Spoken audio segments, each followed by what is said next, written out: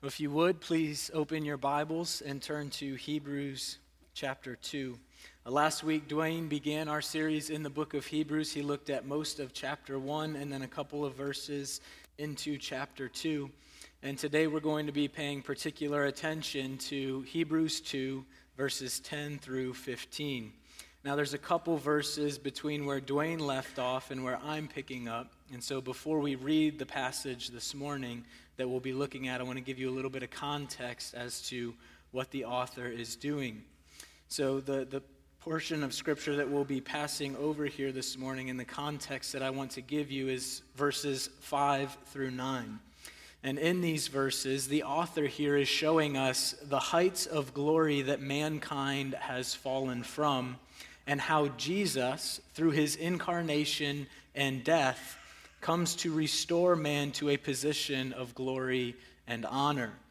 And as we pick up in verse 10, the author begins to meditate on how perfectly fitting a Savior Jesus is for mankind. And so let's look at these 5 verses in that context of the author showing us how perfect a Savior Jesus is for men. We'll begin reading in verse 10. For it was fitting that he, for whom and by whom all things exist, in bringing many sons to glory, should make the founder of their salvation perfect through suffering. For he who sanctifies and those who are sanctified all have one source.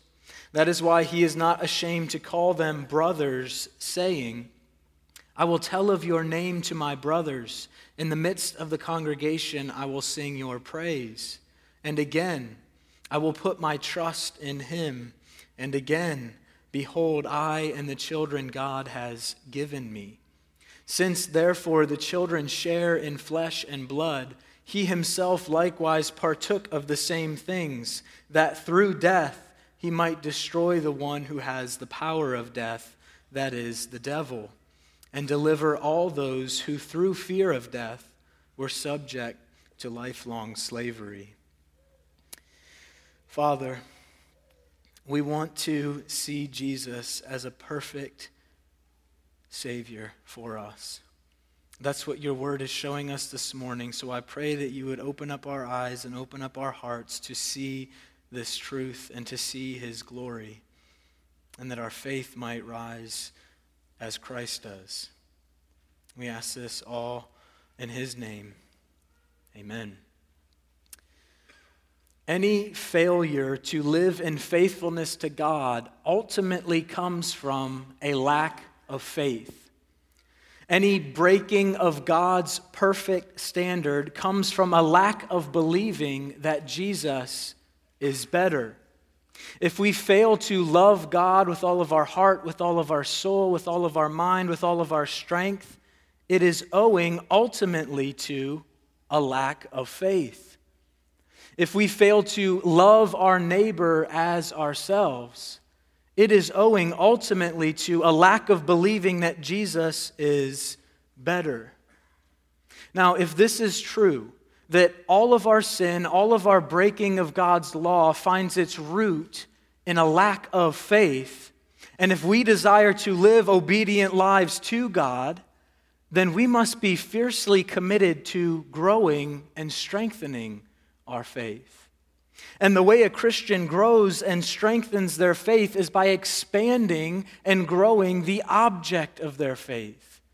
And the object of every Christian's faith is a person, is Jesus Christ. Our faith will only grow as we grow in our understanding and our love for Jesus. So as Jesus grows in our minds and in our hearts, so too will our faith grow. And it is for this reason that we have chosen to study the book of Hebrews. Our goal here in this series is to lay before our hearts the glory of Jesus as he is revealed to us in this book, so that our faith would increase, so that our faith would grow as Jesus grows in our minds and in our hearts. Last week, Dwayne unfolded how Jesus is better, how Jesus is superior to the Old Testament prophets and the angels, and today we will see how he is a perfectly fitting Savior for mankind. And so as we open up the scripture here this morning, these 5 verses, our aim is for our faith to grow, for our faith to be strengthened as we see how perfectly fitting it was for Jesus to be the Savior of his people. And as we begin looking here in verse 10, the author begins by showing us that Jesus became a fitting Savior for us by living a life marked by suffering.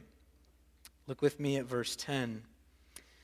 For it was fitting that he, for whom and by whom all things exist, in bringing many sons to glory, should make the founder of their salvation perfect through suffering. Now, the author begins his explanation of the life of Christ with a statement about God and his purpose in redemption. Look with me again here. For it was fitting that he, God, for whom and by whom all things exist, in bringing many sons to glory, should make the founder of their salvation, Jesus, perfect through suffering. So we see here that this first statement about God is that all things exist by God's power and for God. God, by his power, has caused all things to exist for his glory. Everything is for him. The second statement that he makes is his aim in redemption is to bring many sons to glory. And here the author speaks about the redemption of God's people using family language. God's intention in sending Jesus to redeem his people was not simply to save for himself servants, but to save for himself children, to bring children into his family. Now, the question that we should be conjuring up here in our minds is, why does our author begin his explanation of the suffering life of Christ with these 2 statements about God's power in creating everything for his glory and about his purpose in redemption? What's the connection here? Well, what the author is seeking to do is he is telling us why it was fitting that Jesus should be made perfect through a life of suffering. The first thing that we see here is that God planned it this way for his glory. Just as God brought all things into existence for his glory, before time began, God planned redemption. God planned that Jesus would come as a man and live a life of suffering that we live in order to redeem us. And he planned it this way for his glory. This is why it was fitting that Jesus should do this, because it was God's plan and purpose. But not only this, we see here that Christ had to live a life of suffering in order for God's people to be saved from their sin. In order for God to bring many sons to glory, Jesus had to live a life of suffering. And we'll see why that is in a moment. But this is the connection. The author is telling us why it was fitting for Jesus to endure a life of suffering. Now, this truth would have been extremely encouraging to the original audience and to us as well. Perhaps not to the same degree, whereas the audience in Hebrews was suffering, I believe, far more than we are. But to know that God planned Christ's life of suffering for a glorious purpose would have given them much hope that their suffering was for a glorious purpose as well. That just as God was in control of the suffering of Christ, he too is in control of their suffering, and that it is for a beautiful purpose. And as we work through the book of Hebrews, we will see what that beautiful purpose is for God's people. So, having shown us why it was fitting for Jesus to be made perfect through a life of suffering, now our author tells us how Jesus was made perfect, namely through suffering. Let's read it again.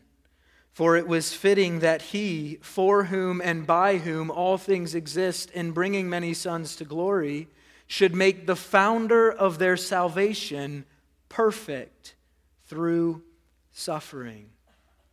Now we read here that Jesus was made perfect.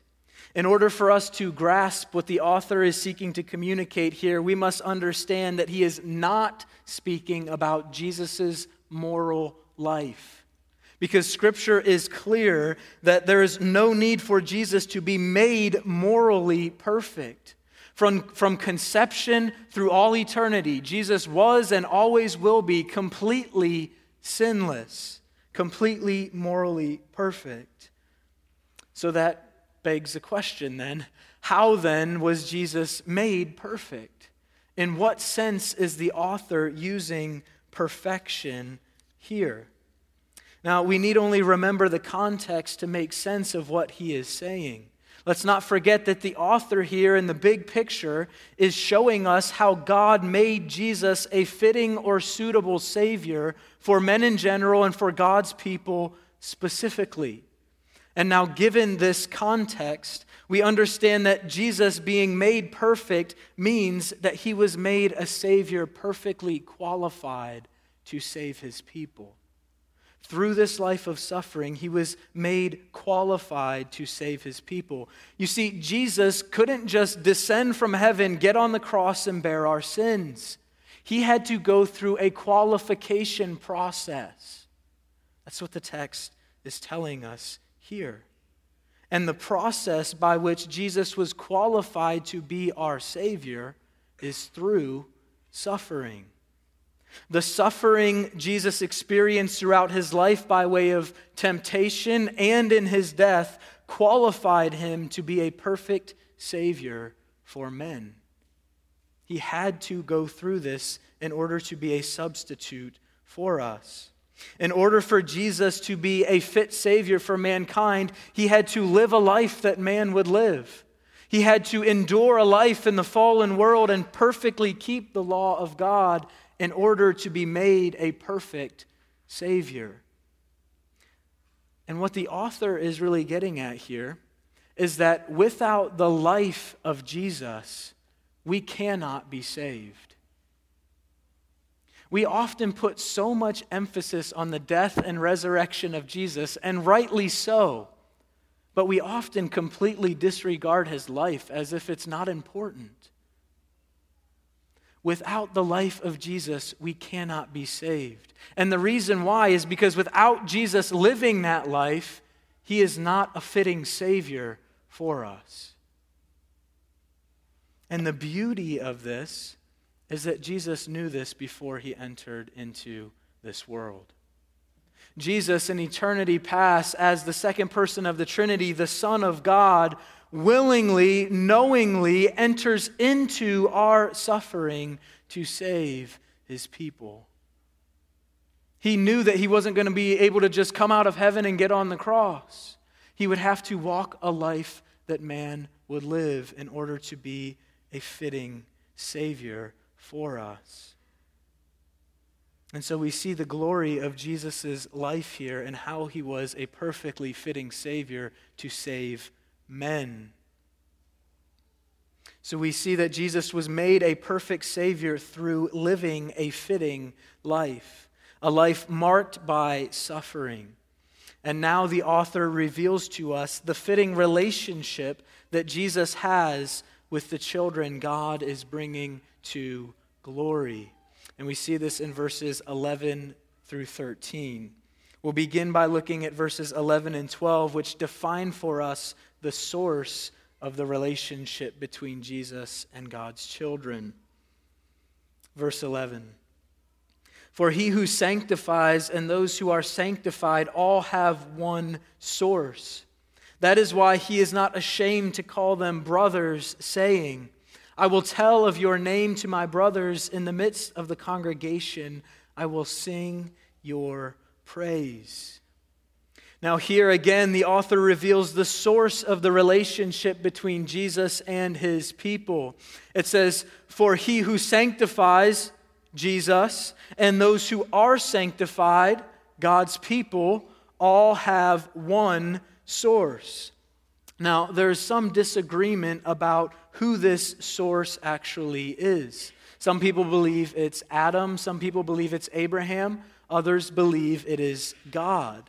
And I believe the reference here to the source must be God. And when we read it in this way, we understand the text to be saying that both Jesus and his people have one source, that is, they both have one Father, God. And I believe that this is proven as the text continues to unfold, because it says that this is why Jesus is not ashamed to call us brothers, because we are in the same family. We share the same Father. Jesus, to prove, the author here, to prove that Jesus is unashamed to call us brothers, he quotes Psalm 22:22, which finds its ultimate fulfillment in Jesus. It says, "I will tell of your name to my brothers. In the midst of the congregation, I will sing your praise." It is fitting that Jesus should call us his brothers and sisters because we share the same Father. If you are a Christian today, Jesus joyfully calls you brother or sister. Have you ever thought about that before? Have you ever thought about how astonishing that truth is? Astonishing not only for us, but also for the original audience. Why was it astonishing for the original audience? Do we remember their struggle at the time? Do we remember what they're going through? At the time this letter was written, the original audience was being tempted to disassociate themselves with Christ. They were being tempted to leave Jesus. They were tempted to believe that Jesus was not better than where they came from. They were in many ways ashamed to call Jesus their brother. Do we not find ourselves often in the same place as the original audience? Do we not often find ourselves ashamed to call Jesus our brother? At work, at school, at home, in the marketplace, are we willing to joyfully proclaim the relationship we have with Jesus, this family relationship that he is identifying here? That's why it's a beautiful truth. Because we so often are ashamed to call Jesus our brother, and yet he unashamedly, joyfully calls us his brothers and sisters. Because he knows that we share the same Father, God as our Father. Our author here shows us Jesus' willingness to call us family. Now he shows us the proof of Jesus' relationship with us through quoting Isaiah 8:17 and 18. It says in verse 13, "And again I will put my trust in him, and again, behold, I and the children God has given me." Through this quotation of Isaiah 8:17 and 18, our author is showing us how we come to share in this fitting family relationship with Jesus. The first quote in reference to Jesus says, "I, Jesus, will put my trust in him," speaking of Jesus' entrusting himself to the Father. And the second quote, "Behold, I and the children God has given me," shows that God's children will also put their trust in God. It is the mutual trust that Jesus and believers have in God that forms the foundation of their relationship as brothers and sisters in the family of God. What is the significance of all of this family language here in the text? We've seen that it would already have stung the original audience a little bit to know that they're being tempted to disassociate themselves with Christ while he unashamedly professes them as brothers and sisters. But I think that this also would have been extremely encouraging to the original audience. Because understand, in the first century, when a Jew would convert to Christianity, in many cases, they would have lost everything. including their family relationships. They would have lost their blood relatives, their blood family. They would have become loners. So to hear God say that we are now part of His family, that we have a new father, that we have a new elder brother who has established this relationship with us as brothers and sisters in Christ, that we have a new family of believers, would have been extremely encouraging, would have strengthened their faith to know that they have a new family. And so we see here that it is fitting that Jesus should call us brothers, for we both share the same Father. And Jesus, as a fitting Savior, establishes a fitting relationship with God's people. So Jesus lived a fitting life marked by suffering, and He relates to us in a fitting relationship, a familial relationship. And now the author comes to show us how Jesus secured this relationship through a fitting death. And we see this in verses 14 and 15.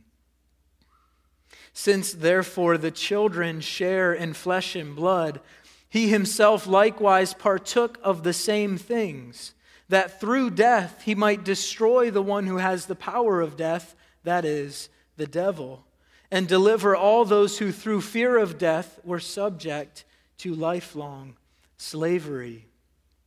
So the author here shows us that Jesus' death was a fitting death because of what it accomplished for God's people. First, we see that His death was a fitting death in that through death He defeated the devil. We see this in verse 14. And the author begins by showing us what we have already seen, that in order for the death of Christ to be effective for God's people, He had to share in flesh and blood with them. He had to share in their humanity. He had to live the life that they would live. And the reason that Jesus took on flesh was so that through death He could defeat the one who has power over death, named here the devil. Now we see here the glory of Jesus' death and what He has done, not only in what He accomplishes through it, but how He accomplishes it. Not only that He destroys the power of the devil, but how He goes about doing it. Jesus not only defeats the devil and renders him powerless over God's people, but He does this through dying. Do we see the connection here? God could have destroyed the power of the devil from a distance, but instead He, in the person of Jesus, enters this world as a man and uses the devil's greatest weapon, death, to completely strip him of all his power. Do we not see here the beauty and the glory in Jesus' death and how He accomplished destroying the works of the devil? He used the devil's greatest enemy against Him, rendering him powerless through dying. You see, Jesus' death was a fitting death because it destroyed the power of the devil and because it mocked the devil's power as He rendered him powerless. This is the glory that we see here in Jesus. But not only was Jesus' death a fitting death because it defeated the devil, it is also a fitting death because it delivered the fearful. And we see this in verse 15. Jesus' death was fitting because it delivered those who were slaves of the fear of death. The fear of death is the greatest fear that mankind has. From the moment that Adam and Eve took and ate of that fruit and rebelled against God, death and the fear of it has shaken humanity to its core.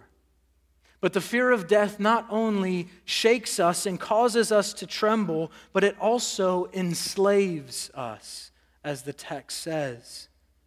For more than anything else, the fear of death directs, influences, and shapes the way that we live our lives. Now, those of you who are here who have not entrusted yourself to Jesus, allow me to speak to you for a moment. Do you not live your life under the enslaving fear of death? Perhaps you are tormented by the thoughts of death. Maybe you live in constant anxiety about taking your final breath. Or maybe you busy your mind and you busy your life so as to not have to think about the certainty of your own death. Either way, you are enslaved to the fear of it. It is controlling the way that you live your life. But there is great hope for you in this passage. You see, the glory of this passage is that the Son of God took on flesh and died in order to deliver God's people from the fear of death, that we might live as free people. And hear me, this is what the text is saying to you this morning. If you repent of your sin and entrust yourself to Jesus by faith, the text over and over and over is screaming to you that if you do this, you will find in Jesus a perfect Savior. That's what the text is proving all along. That Jesus is a perfect Savior, not for the angels, but for men and women.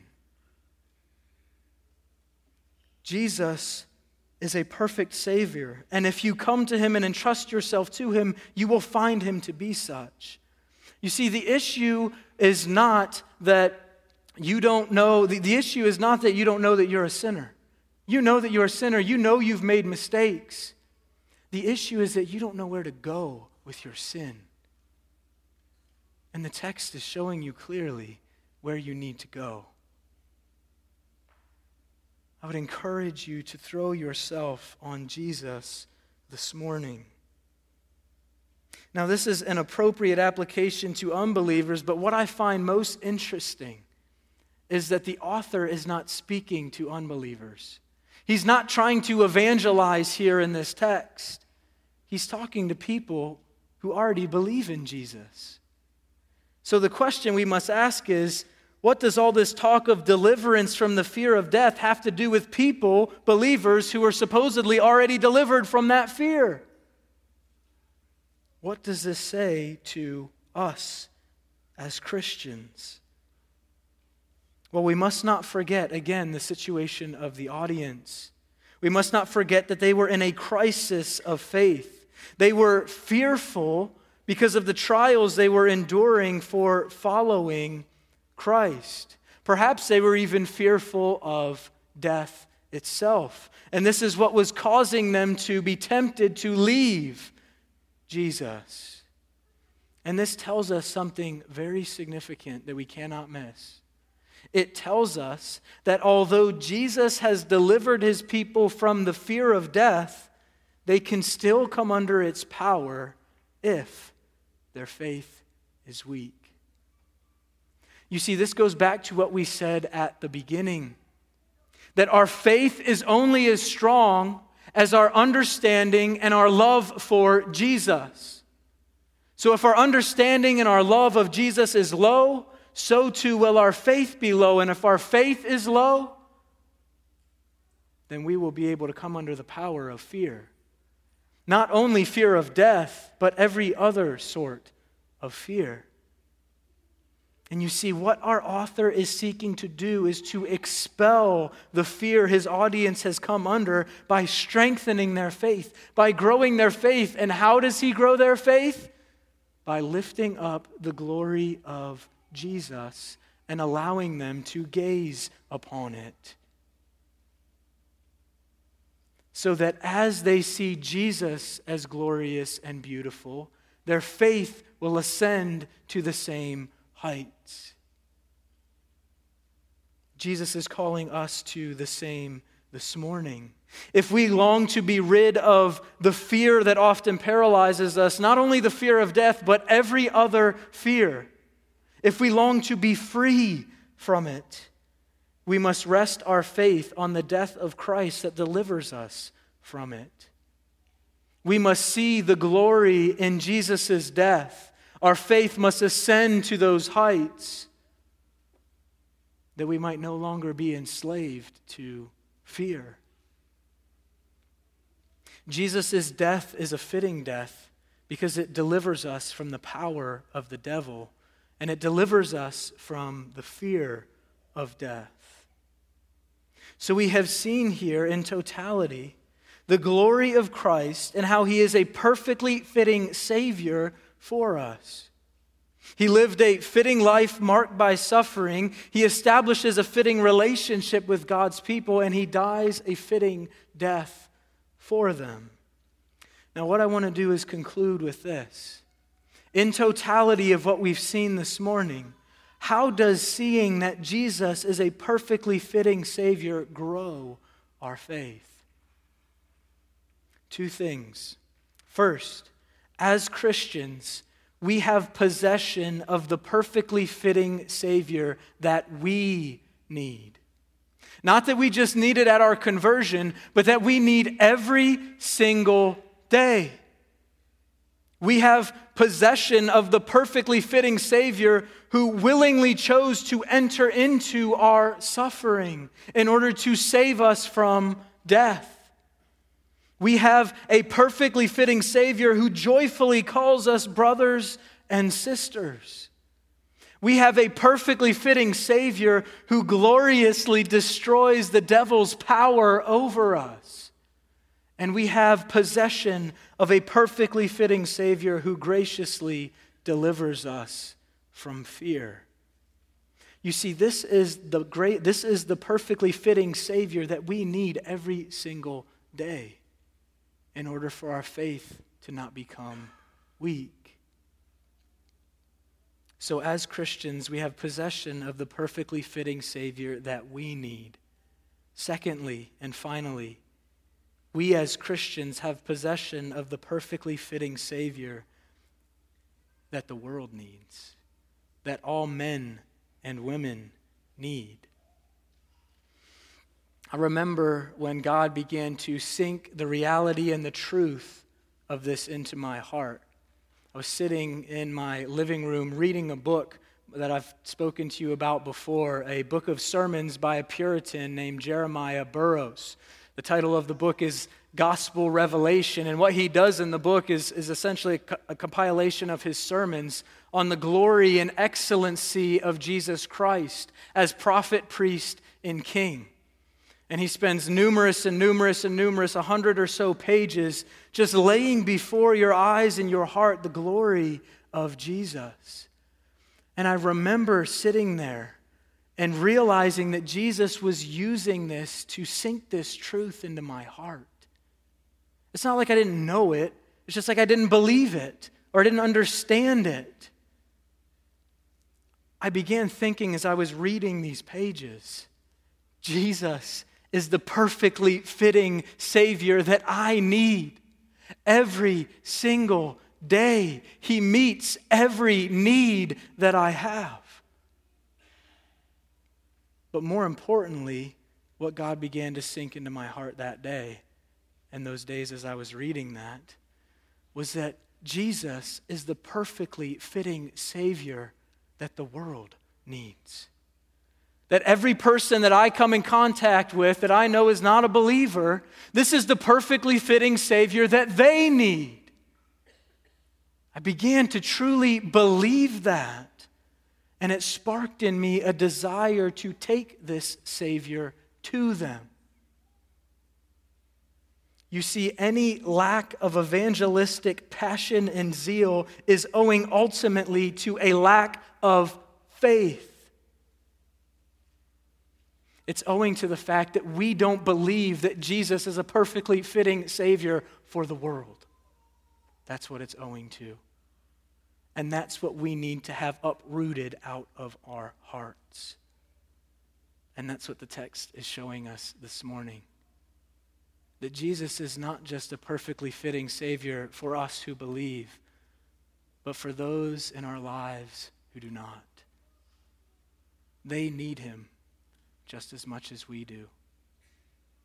And so let us leave here with our eyes fixed on Jesus, how perfect a Savior he is for us, and how perfect a Savior he is for the world. Pray that God would sink that into your heart. We understand it, but do we believe it? Do we believe that Jesus is better, not just for us, but for everyone else? Pray with me. Father, you are so gracious to give us a Savior like Jesus. He is so perfect in every way. He meets every need. Through his perfect life of suffering, through his perfect death, through this glorious and perfect relationship that he establishes with us. Oh Lord, let our hearts gaze upon the glory of Jesus today and in the days to come.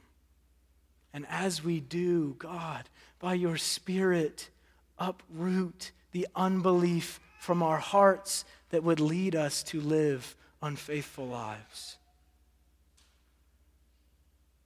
Grow Jesus in our hearts and in our minds, that our faith and our obedience to you might grow as well. We ask this all in the name of our perfectly fitting Savior, Jesus Christ, and for his glory. Amen.